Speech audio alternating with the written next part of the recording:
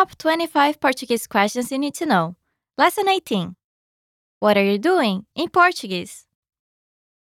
In each lesson of this 25-part series, you'll master a common question for Portuguese learners, and then learn how to answer it like a native.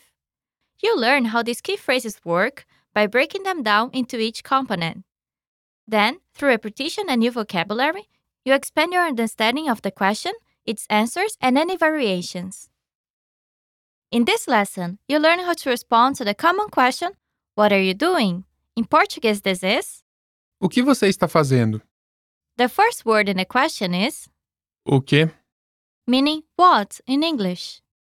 O quê? Listen again and repeat. O quê?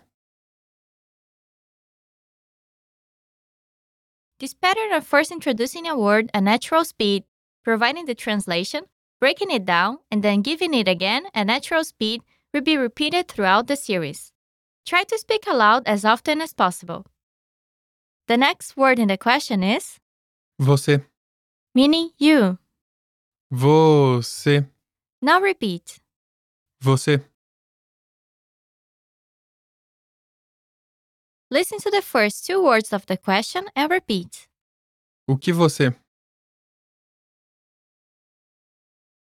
And next, Está.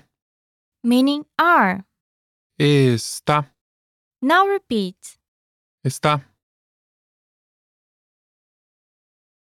Listen to the first three words of the question and repeat. O que você está And next, fazendo? meaning doing. Fazendo. Now repeat. Fazendo. Listen to the entire question and repeat. O que você está fazendo? You hear this common question again and again throughout your studies. Master the following pattern and responses to the question, what are you doing? Eu estou pensando. I'm thinking. Again, slowly, repeat the phrase. Eu estou pensando. Let's break it down from the beginning. The first word Eu. means I. Eu. Now repeat. Eu. And next, Estou. meaning am. Estou. Now repeat. Estou. And next, Pensando. meaning thinking. Pensando. Now repeat. Pensando. Listen to the speaker say, I'm thinking, and then repeat. Eu estou pensando. To expand on the pattern, replace thinking with reading. Lendo. Reading. Lendo. Lendo. Listen to the phrase again, this time with reading. Eu estou lendo. It mostly stays the same. Simply replace thinking. Say, I'm reading.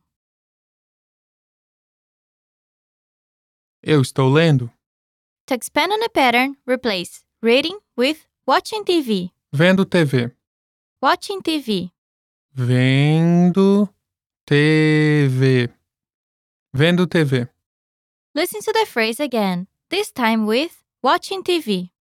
Eu estou vendo TV. It mostly stays the same. Simply replace the Portuguese for reading.